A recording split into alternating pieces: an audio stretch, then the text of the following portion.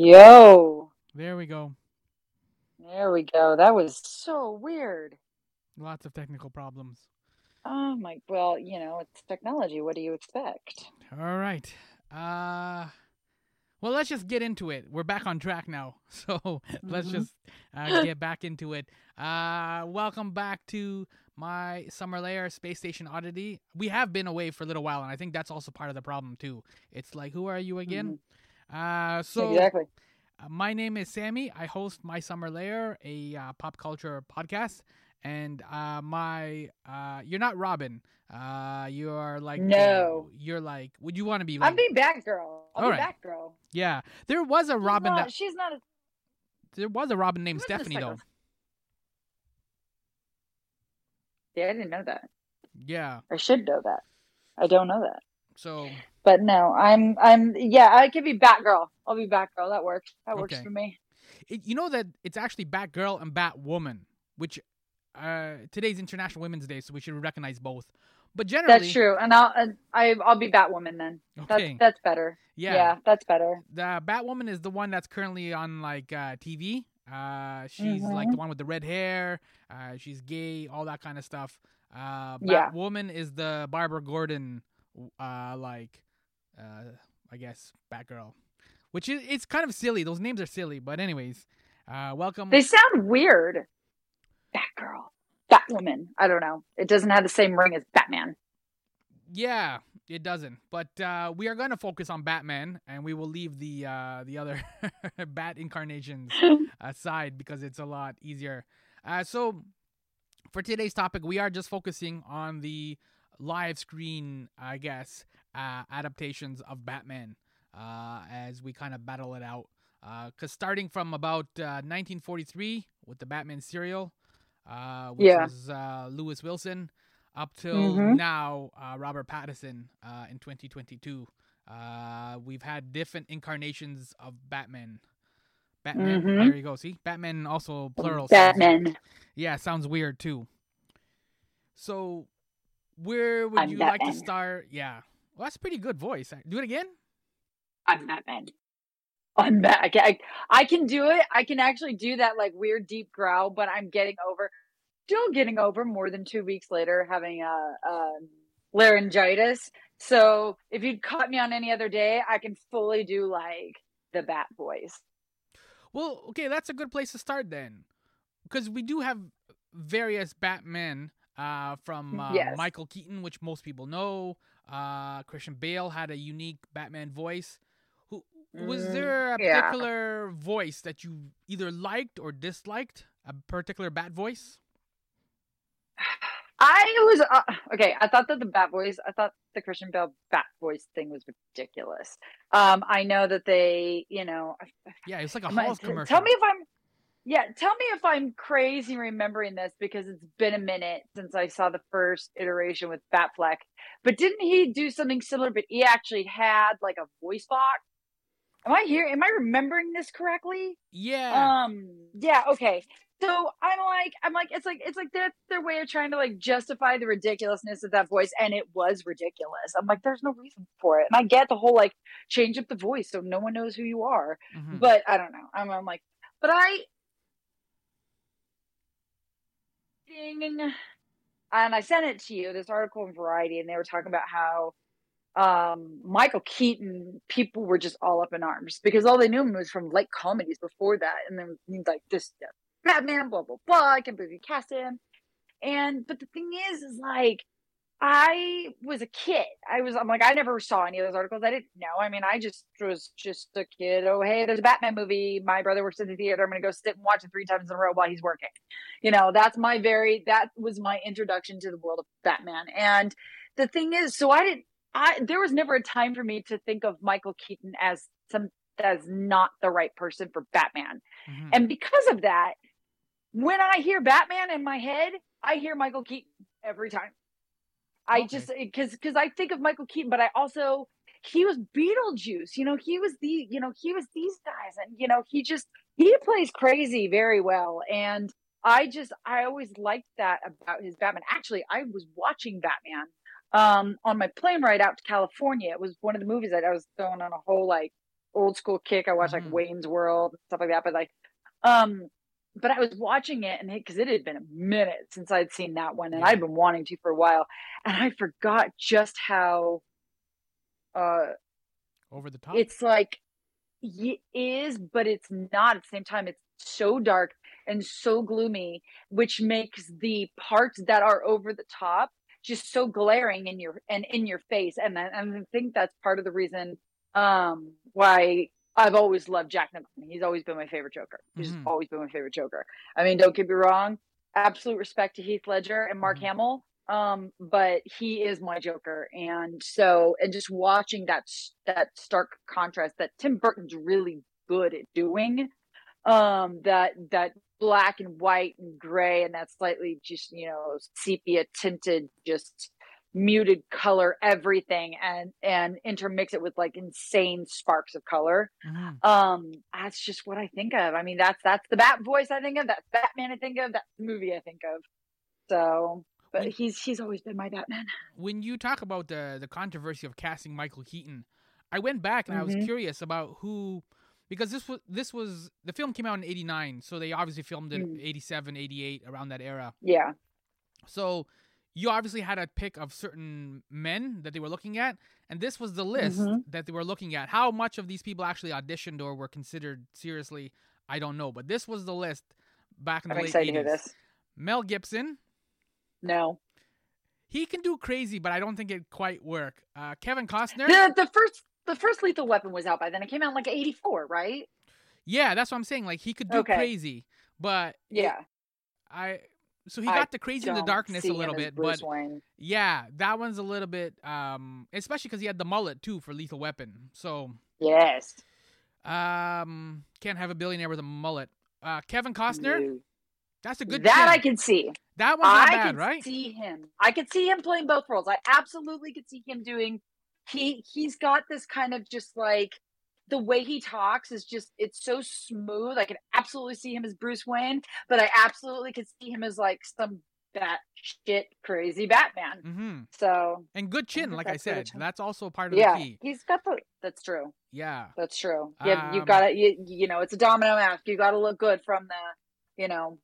You got to have the good mouth instead of the good eyes. You're right. Charlie Sheen, that's way over the top. No, I could see him doing a spoof, but not that. Tom Selleck with the mustache? He wouldn't have had the mustache, but they would have shaved off the mustache for that. But seriously, I'm like, here's the problem though. Tom Selleck looks like my dad. My dad looks like Tom Selleck. So that's all I can think of when I think of Tom Selleck. So no, I cannot. I mean, my dad is a little crazy, but I can't see him as Batman. That's 0-2 for Tom Selleck because he was supposed to be Indiana Jones as well. He was. So I could actually see that though. Like I could see him in the fedora, but the Harrison Ford was obviously the better choice. Harrison Ford was also considered. Remember how big he was back. Well, I mean, he's still big now, but he was huge. That's true. He was also considered, but I don't like his chin.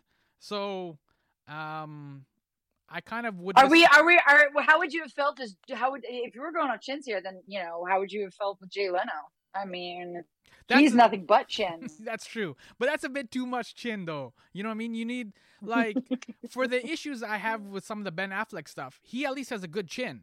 You know what I mean? Like that's a good Hollywood style chin. Yes, he's got the good square jaw, good chin. Yeah. The square jaw. So you say chin, but I'm thinking you got to have the good square chiseled jaw. You got to make the face that's a better way to put it. Yeah.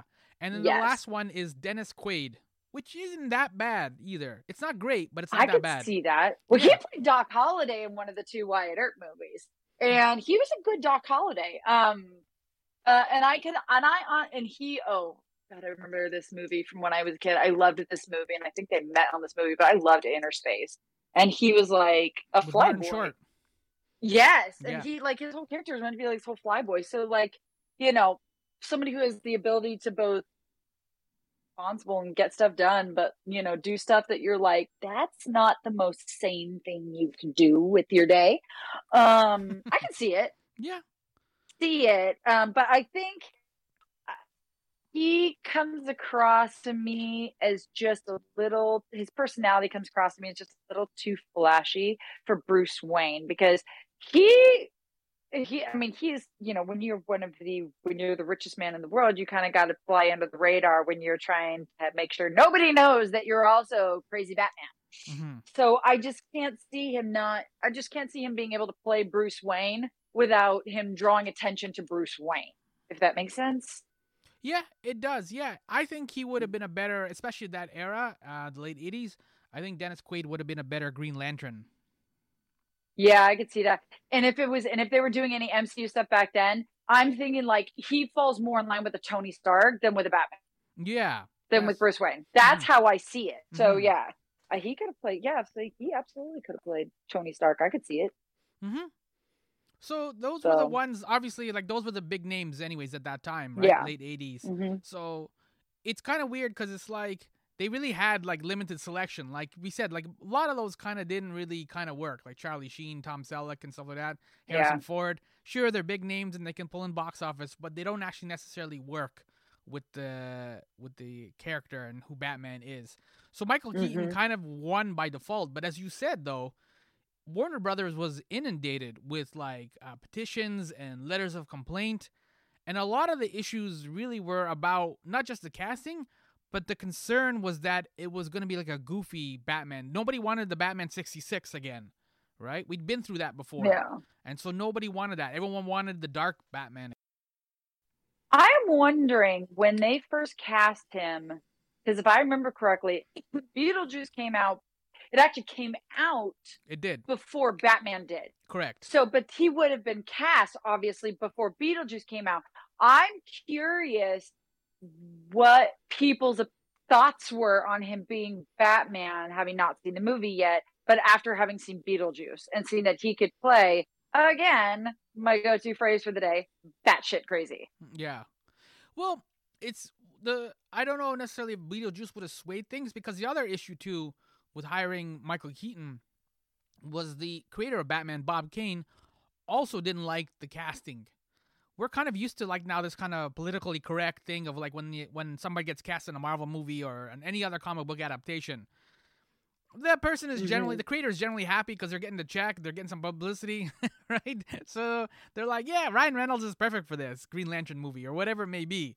You know what I mean? They don't really kind of like question or like kind of engage the fans on those type of debates. But Bob Kane, when Michael Keaton was cast, he was like, he hated it, and he would go to conventions and he would crap all over Michael Keaton. And so Warner Brothers had to kind of like spring into action. And I think that was really one of the first times where like a studio had to do like a full court press to kind of like work conventions, to get the creator on board, to kind of like calm fans down and like, yo, this will be good. We made a good choice. I'm surprised they didn't recast him then. I mean, in today's world, like if the creator, I mean, well, no, even in today's world, if they've done the casting, they wouldn't have recast him even if, because, well, I mean, actually, when you think about it, there has been quite a few, especially early on in the MCU, there's been quite a few people that have been cast in roles, and people are like, what, why, what, Terrence Howard. why, yes. Well, but Terrence Howard ended up being recast. But, I mean, that was like, you have to remember, when they did Guardians of the Galaxy, what everybody knew Chris Pratt from was not Community, Parks and Rec. Mm-hmm. And he was he was schlubby in that. Like people were like, really him? You cast him as Star-Lord? Mm-hmm. So I mean, and then everybody was like, oh, okay, he is goof wise, he's obviously complete, but he actually got shaped to look like Star-Lord, and so but so I guess saying that they should have. I'm surprised they didn't recast. Is kind of a.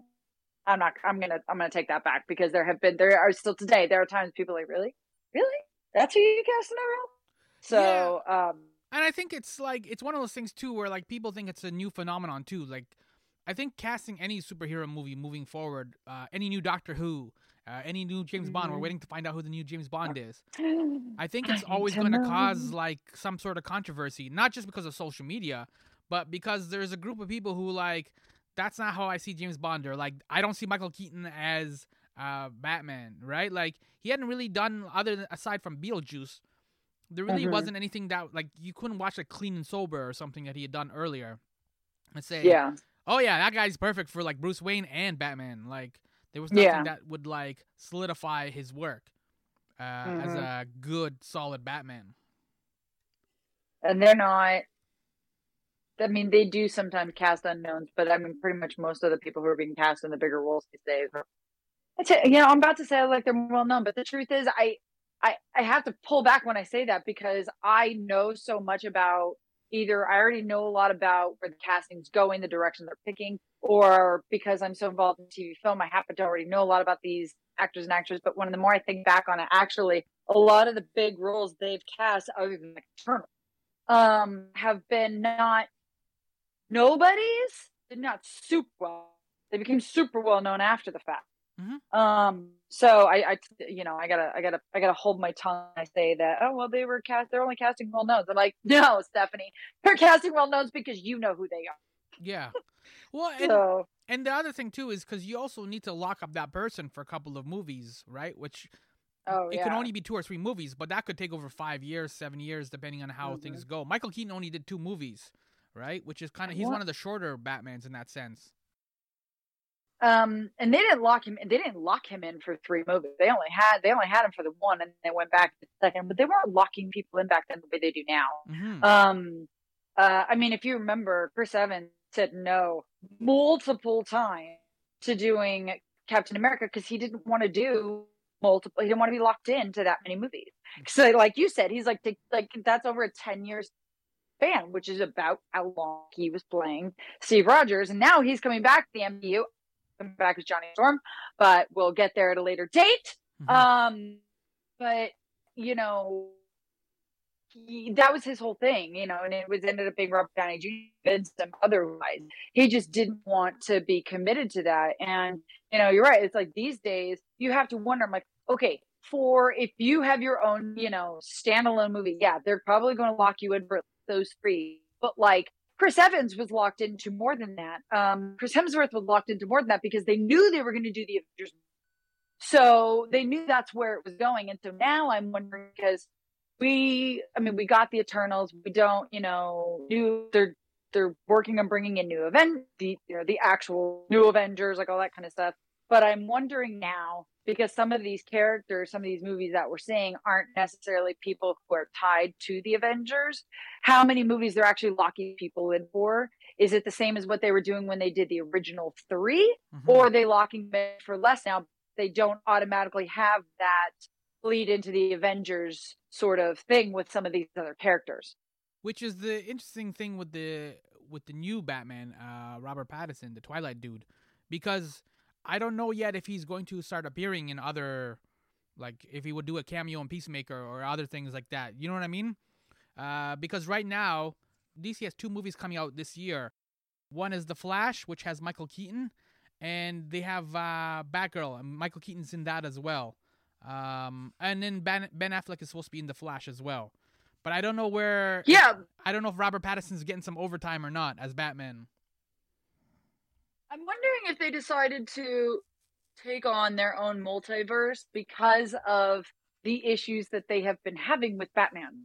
Because there's so many people that still want Batfleck to have his own standalone movie. And, especially after, Zack Snyder's redo of the Justice League. And I kind of would like, when he showed the whole dystopian ending, I'm like, I want to see that movie. I want to see that movie.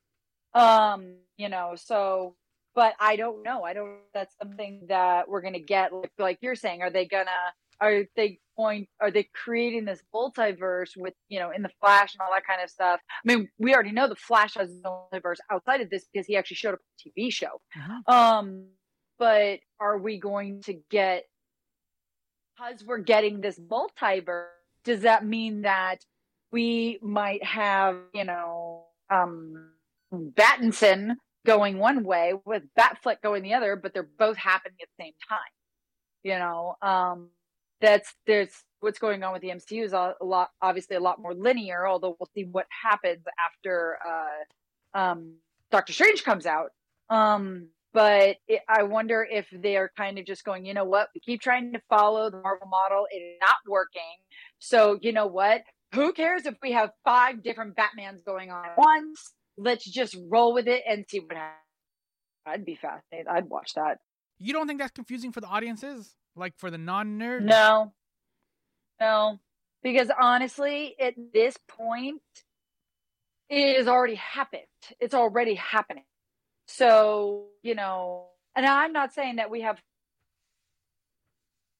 they're all standalone Batman coming out, but if Batfleck if they do another Justice League and they keep Batfleck for that one, and then Robert Pattinson Batman gets pulled into something else, I don't see why they can't. Because they realize that trying to just create this like group of people that you associate only them with these roles didn't work. It's why they hired Pat. So I'm interested to see what they choose to do and the direction they choose to go that. Ben Affleck is the one who's played the longest. He's been in more movies. Out of the Batman that we've had. 4 or 5 now. Batman vs. Superman, Dawn of Justice, The Suicide Squad. He did a couple of minutes in there. Justice League. And then again... Zack Snyder's Justice League. Yeah. So... Although I think it's weird that they consider those two completely different. I mean, they basically are 2 completely different movies. But I like how they consider them 2 different movies within the same... like it's not just a redo of that movie, but like a totally separate movie. Like they filmed 2. You get what I'm saying? One is a hard taco, one is a soft taco, but they're both tacos. But they're both still tacos. Yeah. Oh, now I want a taco. Okay. So we covered The Voice. What about who wore it best? Is there a particular Batman outfit? No, I want you to answer this first. Do you have a particular outfit that you think was the best bat suit? Well, yeah. So I have a toss-up, actually. One is the outfit from Michael Keaton in the second Batman Returns.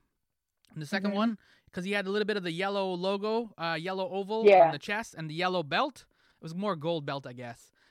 So there was like a little bit of color to him.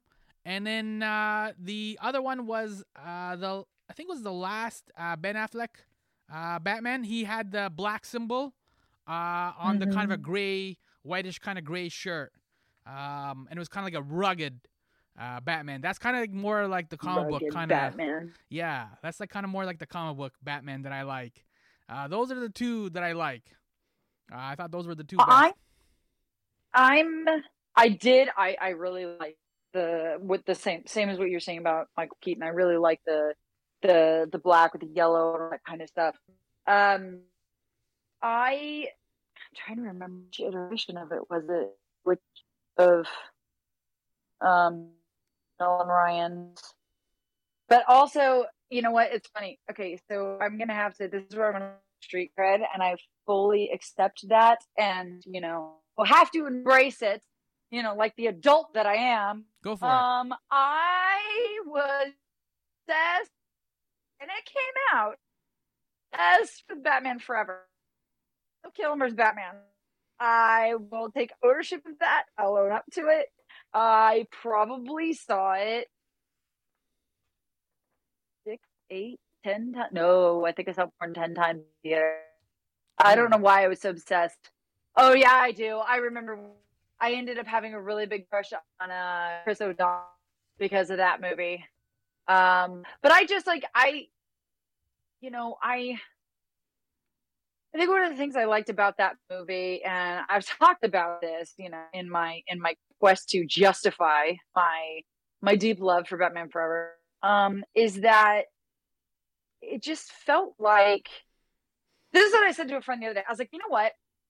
Watching that movie, I mean, forget Val Kilmer, forget Nicole Kidman, like Chris O'Donnell, forget that side for a second. Tommy Lee Jones and Jim Carrey looked like they were having so much fun. And I think that's also one of the reasons that it still has a special spot in my heart, because they reminded me a lot more of Jack Nicholson because he was the same. Mhm. It was a totally different vibe, a totally different movie vibe. But Jack Nicholson took that role and had a blast doing it. And it's Jack Nicholson, you know. Mhm. I'm like, he could have phoned that in and still turned out a good performance. But he was having fun doing it. And you know, regardless of whatever your feeling is about the movie and you know, and just the, you know, the Technicolor dreamboat that is, you know, Batman Forever and Batman and Robin, um, at least in Batman Forever, it really did, like, they were just having so much fun, those two. And they're just lunatics, just absolute lunatics. And it was very, very, you know, like, if you took the, admittedly, a very dark, gritty comic book series and put it on acid, had it drop acid, that's the movie you would get. And that's what I always felt like. I'm like Batman acid. That's what this movie is, especially these two. And I can't. My gosh, Aaron Eckhart. That's his name. I still to this day like. It's just I'm like I'm not usually grossed out by stuff, but his Two-Face just grossed me out. I just felt it was a little too much. It was a little in your face. A little, yeah, a little in your face, inside your face, literally. So, that's part of the reason it still has a special place for me. Like, I'm kind of, I don't really have negative things about it because of the fact that I did love that movie. I was a fan of George Clooney. But I mean, I recognize the fact that, like, Val Kilmer really more or less phoned it in, and he did not. He was okay as Batman. I actually thought he was a little bit better Batman, Bruce Wayne. Mm-hmm. I felt he was a little too soft as Bruce Wayne. You know, he wasn't enough of I don't even want to say enough of an adult. That's the wrong word. But I couldn't see that guy being Begla Gajillion. Yeah, The way he carried himself. Val Kilmer got a little shortchanged. I think it's a little bit like Pierce Brosnan and James Bond. Like, he didn't get like the good script necessarily. I think he could have been a little bit better.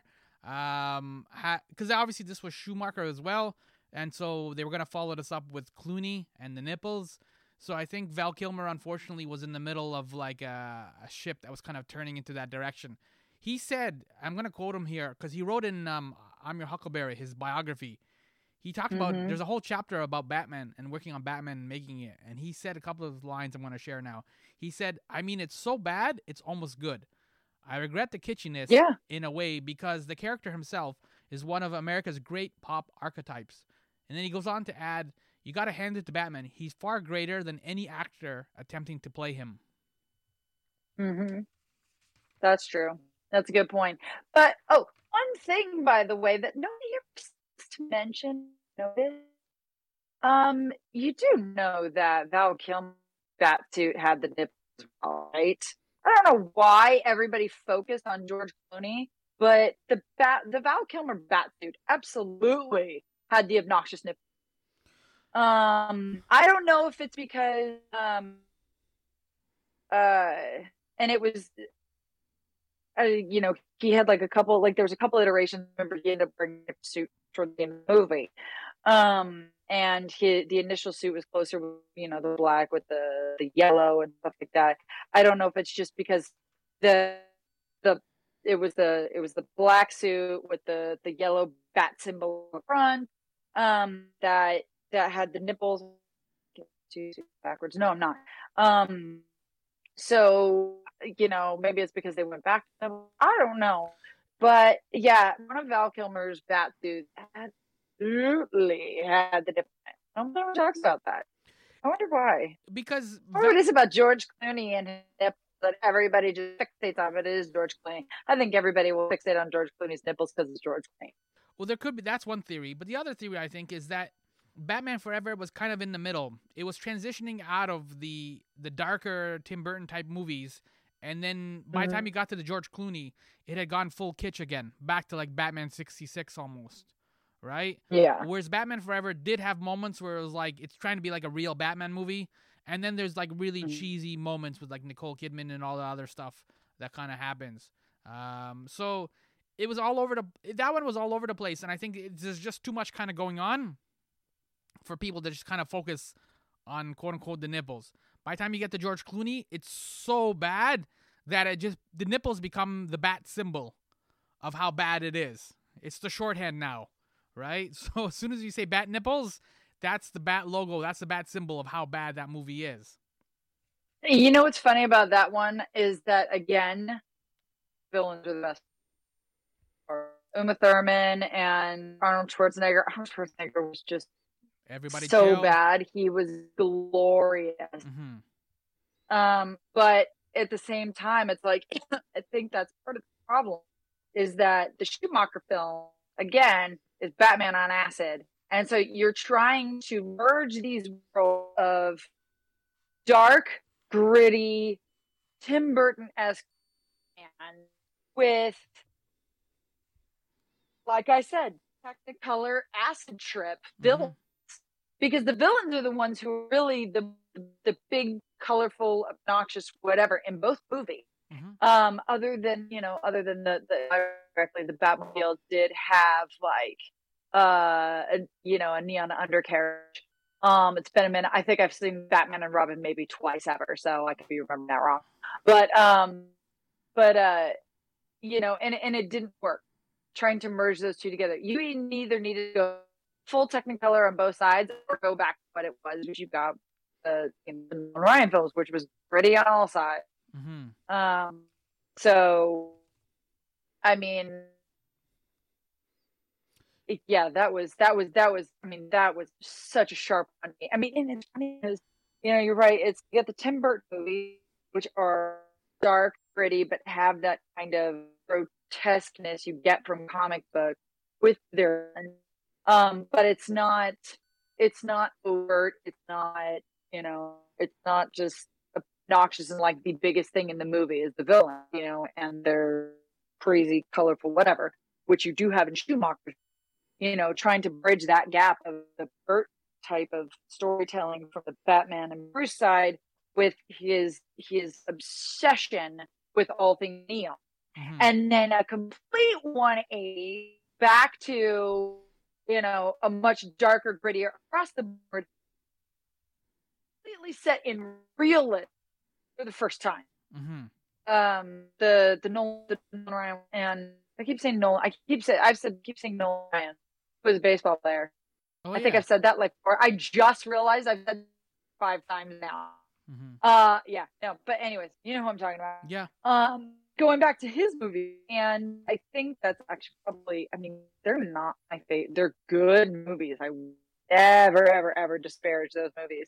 But I don't necessarily, none of them are my favorite because they're just too dark and too gritty and too realistic.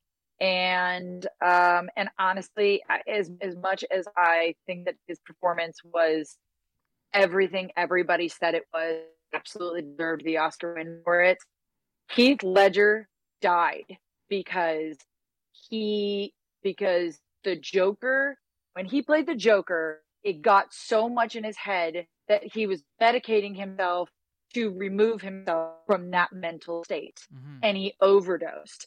And I can't unsee that when I watch that. All I see is not only a character that is completely unraveled, but an actor unraveling. And so it's hard to watch for that reason.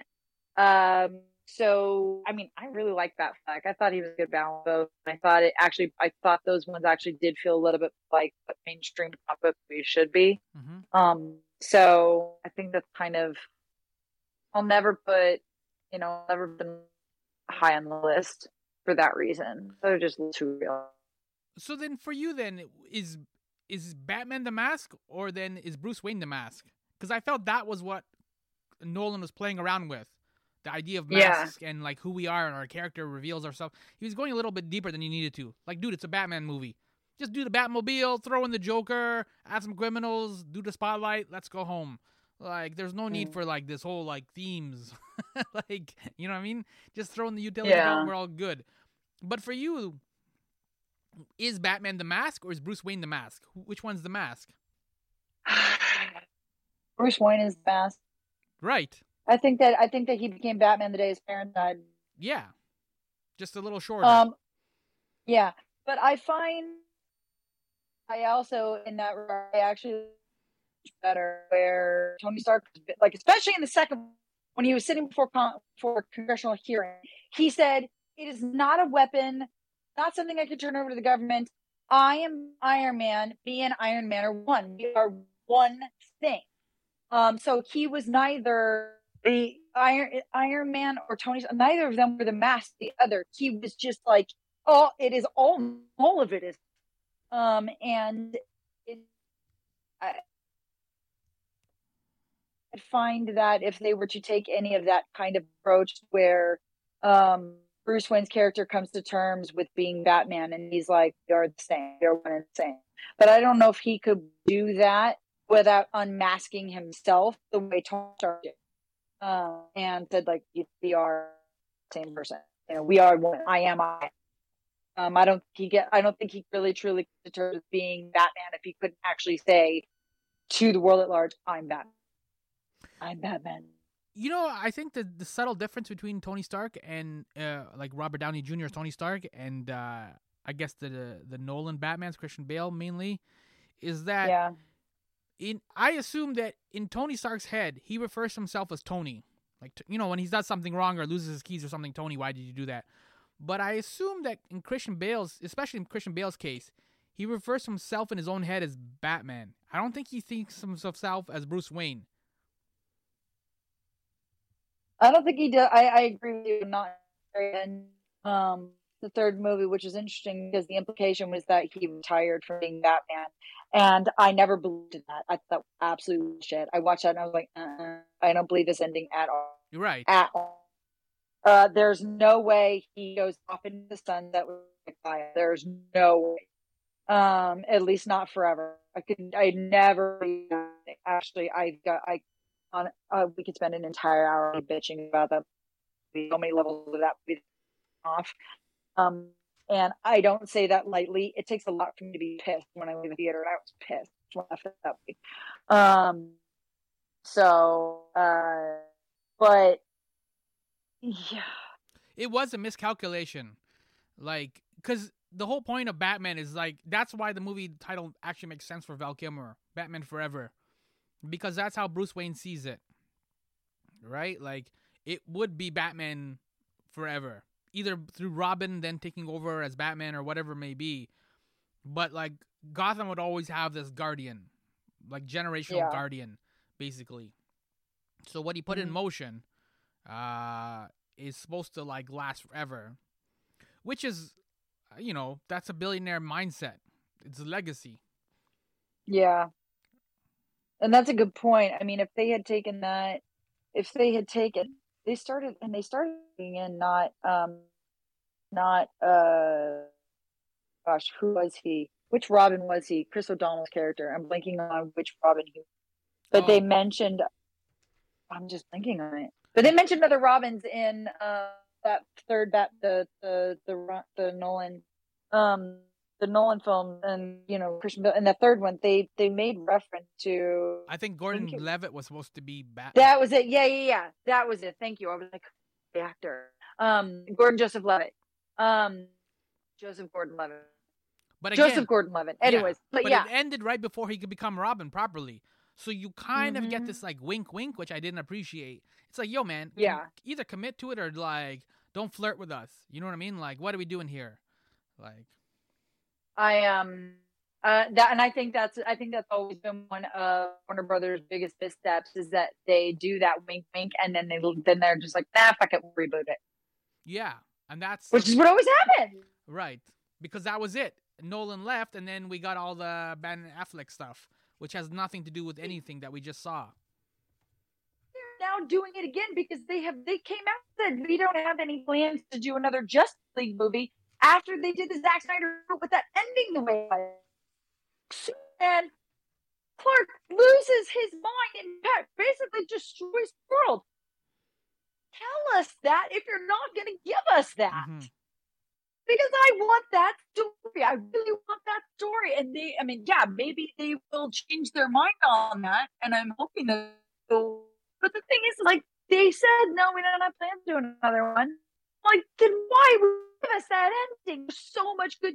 That is a good story. And I want to see how they get there. And I want to see what happens, it's like not even necessarily another Justice dude, a sequel Dawn of Justice.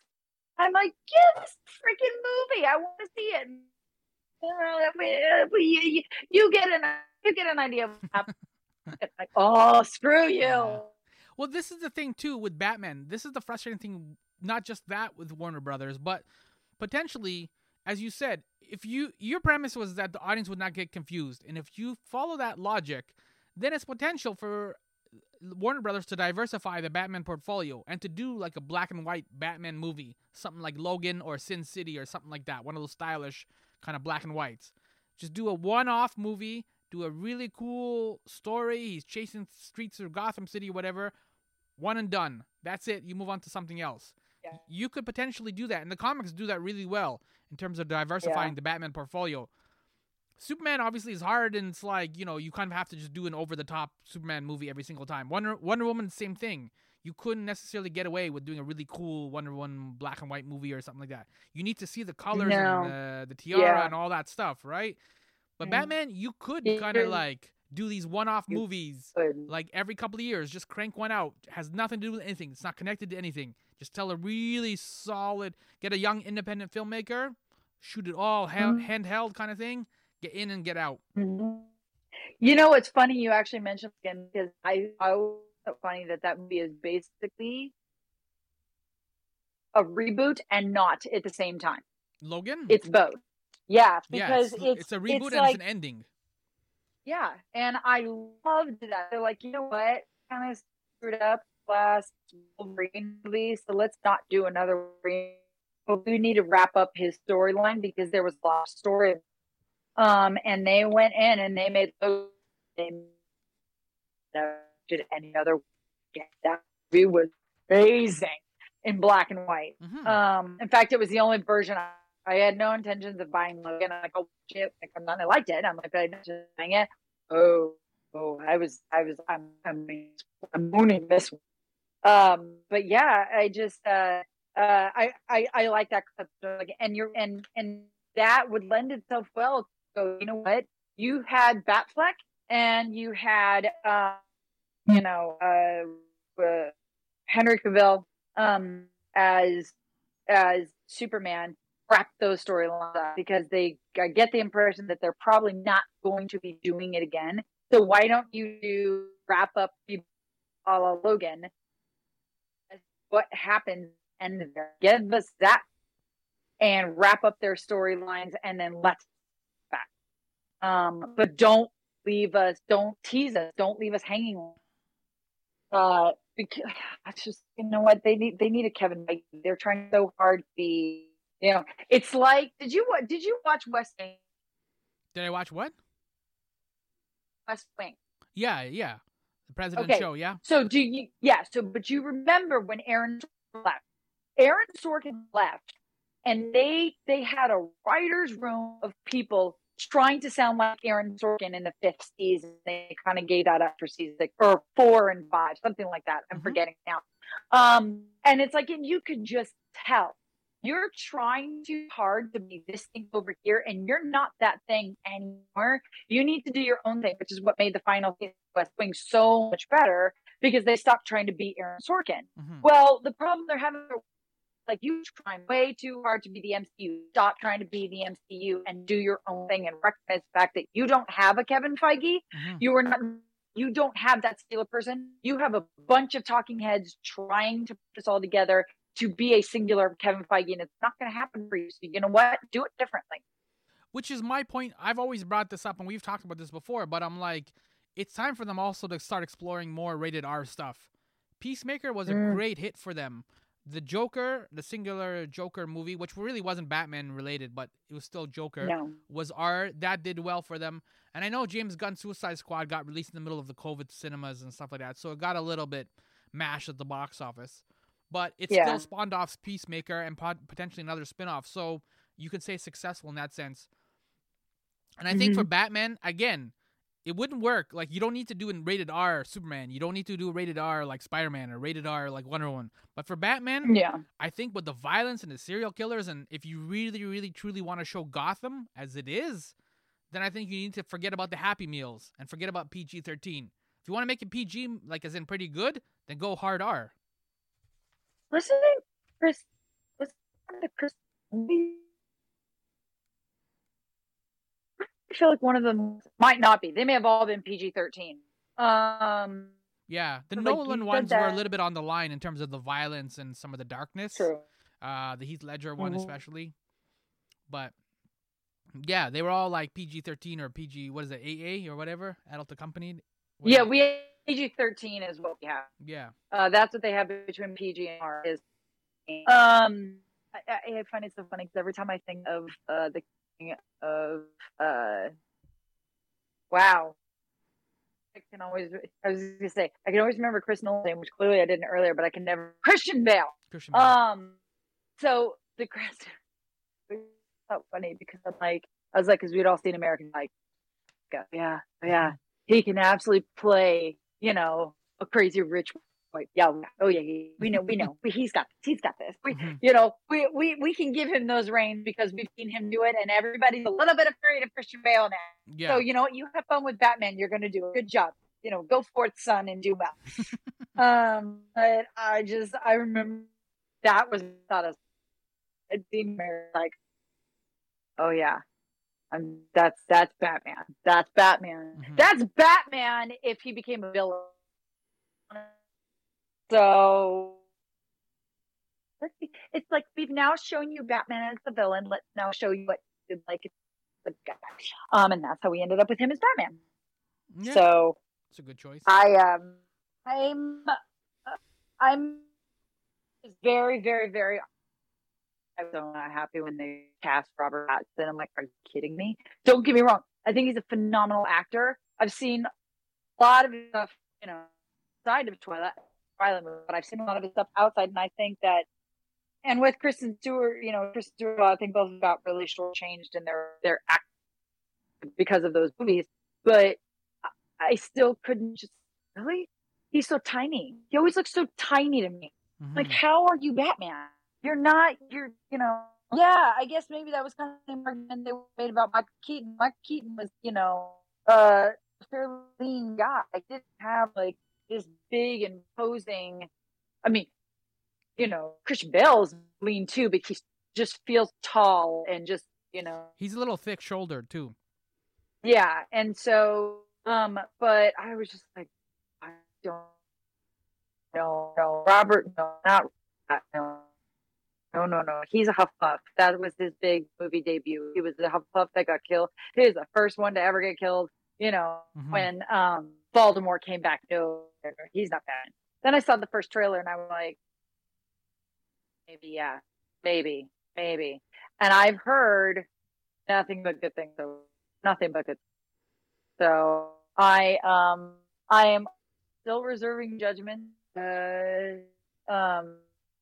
So because a lot of people because when it first came out, a lot of people were saying a lot of good things about the third Christian Bale Batman movie, and I'm still angry about it. Yeah. No.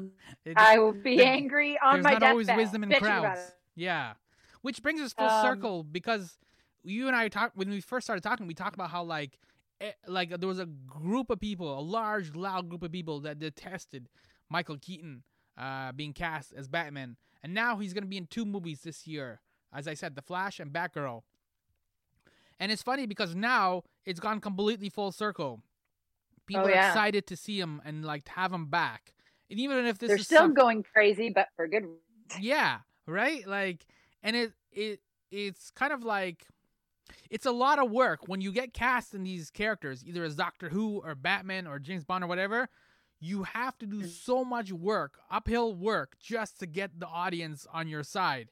But once you do, then it's like, it's kind of crazy because Michael Keaton has now become the glue in the Spider-Man Marvel movies and in these Batman movies. Yeah. And you never would have seen that coming in like 89 when he did Batman. Like, you're going to be the glue. By the time 2022 rolls around, you're going to be the glue in 2 major franchise. Well, it's funny too because when you were saying an uphill battle, where I actually going to go with that was when you get cast, it's such an uphill battle to the stigma of being that person. So it's like, now everybody associates keep that, and we associate with a lot of good, but I am Batman. So and that's true of basically every actor who goes into these movies. That it's the only ones who are making an easier transition of it are the ones who were not who were well known for their cast. Like people like oh my god, Bruce Banner. Why am I blanking on his name? Oh, Mark Ruffalo. Mark Ruffalo.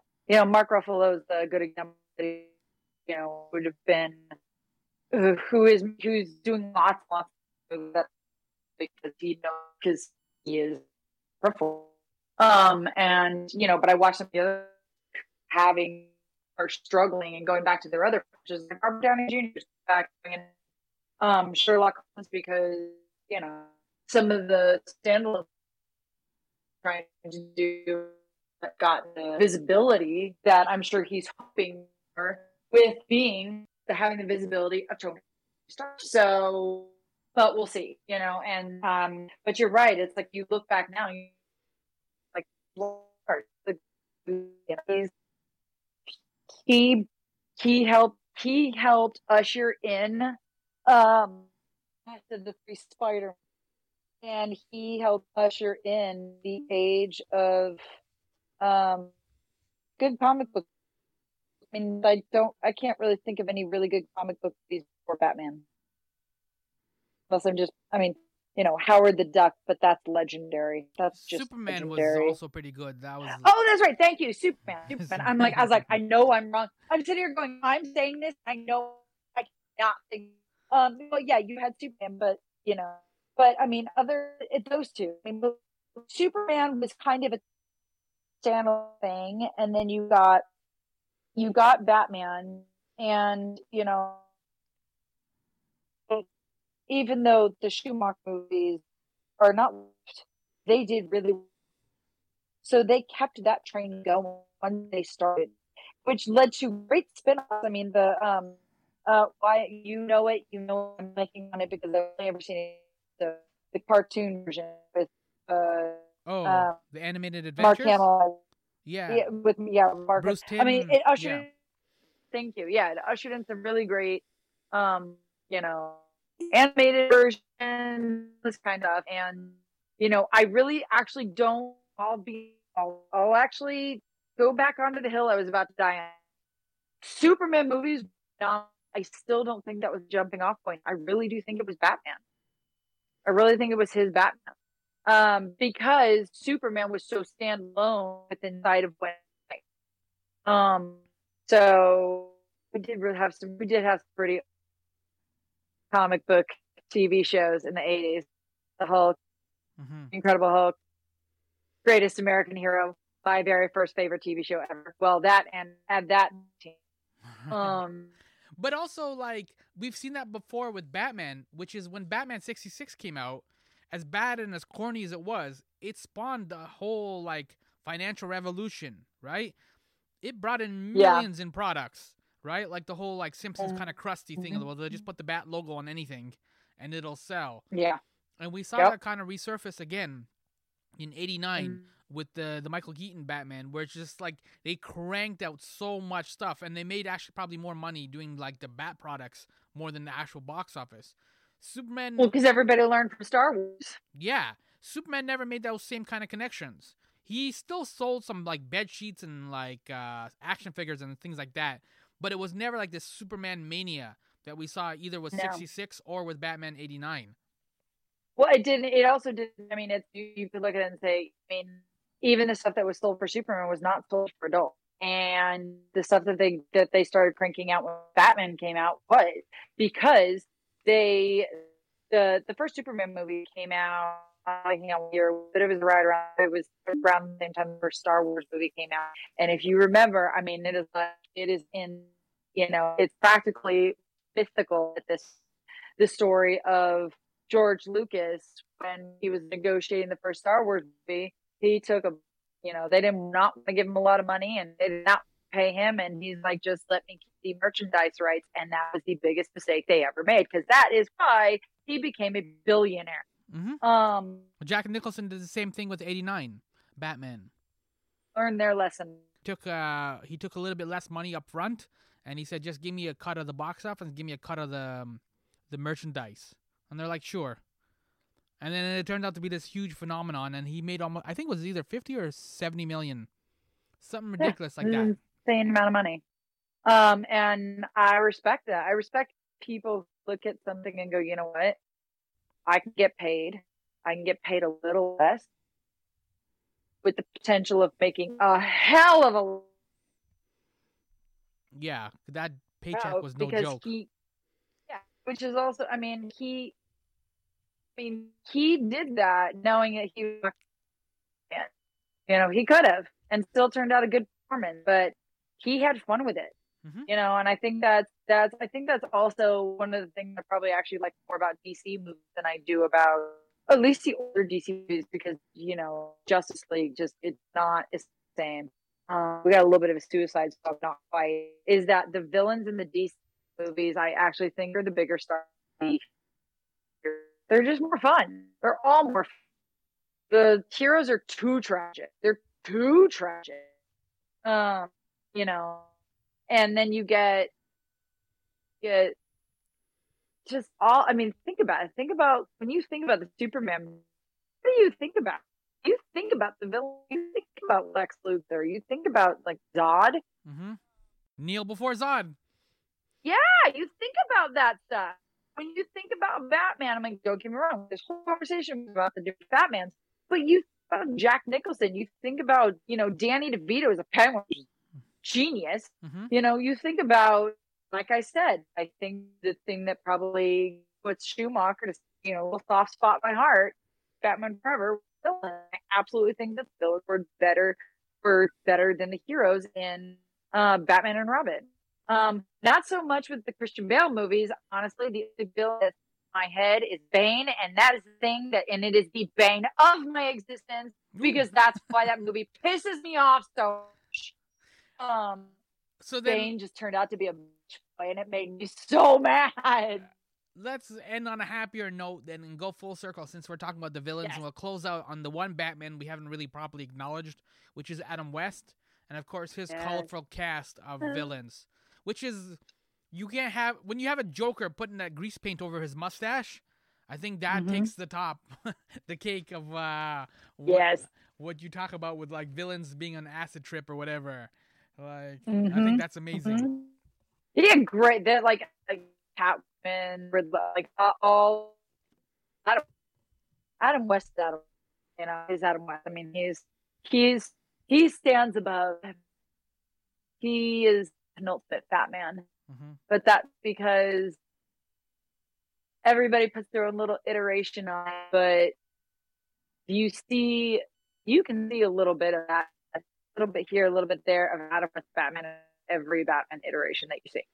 Because Adam West, I loved his Batman. It was so much fun. Again, like I didn't watch it live. Obviously, I wasn't around in '66, but it was just one of those things where you just watch as a kid, and it's one of the first introductions you get to Batman. Right? And I'm always curious now, like, because the way that kids are growing up now, they meet these superheroes, whether it's Spider-Man or Batman or Superman or Wonder Woman, whoever it may be. They meet them through like Lego movies or Fortnite or books, or they see something in the library. I'm always curious what the on-ramps are for kids. When we were growing up, we had very few on-ramps, right? So, I'm like 8 years old, 10 years old, whatever, and you're in front of the TV, and then you see Batman, you're like, I don't know what's happening here, but there's like crime fighting, there's a cool car, and there's like Eartha Kitt is like in that little slinky outfit, and you're like, yo, I'm all in for this. I don't know what's happening here. And so we had very few on-ramps, introductions to these things. Now everything's all over the place, so I'm always curious how people come to know who these characters are based on the on-ramps that they have. It's a totally different shift. Yeah, I am. But also, interesting. You start kids today and their perception of all this stuff, because they have so many avenues to choose from, so many on ramps. It made me think of, actually, this was in a fanfic that I read. It was a Captain America fanfic, and you know how like in the Captain America Winter Soldier, at the beginning when he meets Sam, and Sam's like, you need to listen to this album, and he writes this book. Mm-hmm. There was a scene I was reading one of these fanfics where Steve Rogers bitching because he said all these people throw these things at me and like, oh my god, you have to see it's amazing, you're loving them. Like, I don't have the connection, but it's all connected through nostalgia. It's all connected through nostalgia, and I have none of it. So to me, it's you know, watch it. He was so tired of people telling him that, oh, you're gonna think this is the greatest. You got to watch the Star Wars movies. It's the greatest thing you're ever gonna see. You got to listen down praise this, because the further we get away from something from our childhood, the more nostalgic about it, and the more love we actually have for it because of that. Like you're saying, like people are not fans of Michael Keaton in the beginning, and now it's like everybody loves Batman. Mm-hmm. And the Schumacher movies are not great, but there's people like me, you get some distance and you're like, I love it for and we kind of have a that because it's so funny, had so much time to just build on those rose glasses, and just bitching about the fact he's like, I don't have it because I was not around any. And I think it's interesting because you kids today, and I'm curious, we look back at Batman, like so many people are excited about Michael Batman showing up in Flash, and you got to wonder, kids who are into the younger kids who were not around for that at all, 2000 fan of the Batman, not the same. Like their Batman was Jamel, so their first introduction was like, I wonder how a lot of these people are kids just like how they feel that stuff, because they don't have that nostalgia that we have for it. So do they? Their Michael Keaton Batman is our Adam West. Yeah, exactly. And we love Adam West, but I'm like, my first Batman was Michael Keaton, and that's probably why I think he's my favorite. Loved Adam West, loved him so much because Adam West, and his show was so fun. But there was the disconnect from not being there. So my first, I liked Batman, liked Adam West, I love him now, nostalgia, but my bat is Michael Keaton. So I'm curious. You know what? I should ask him next 19. I should ask him what he thinks Michael Keaton. You could ask any young person these days, who's your Spider-Man? Who is your Batman? Who's your James Bond? Who's your Doctor Who? Tell me how old you are without telling me how old you are. Basically, yeah. So we'll see how that goes. But thank you for hanging out as we kind of got into all things Batman. And we are gonna wrap up. I'm Sammy. I'm host of My Summer Lair, a pop culture podcast. You can get it at mysummerlair.com. And I am California Girl, at least for another 15 hours. Stephanie, early. There you go. See you all on the East Coast next week. So we covered quite a bit, but there's always room for more. Thank you. There is. Talk next week. Peace out, everyone.